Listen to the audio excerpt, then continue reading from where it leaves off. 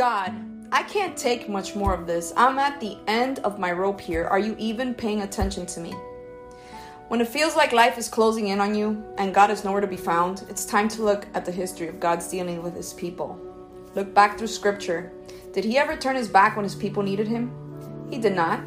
Look back at your own history with him. Hasn't he always been there when you needed him most? Of course he has. You know you can't say no. So, no matter how hard pressed you are or how perplexed you may feel, trust him to keep you from being crushed or pushed to the point of despair. Remember, he loves you.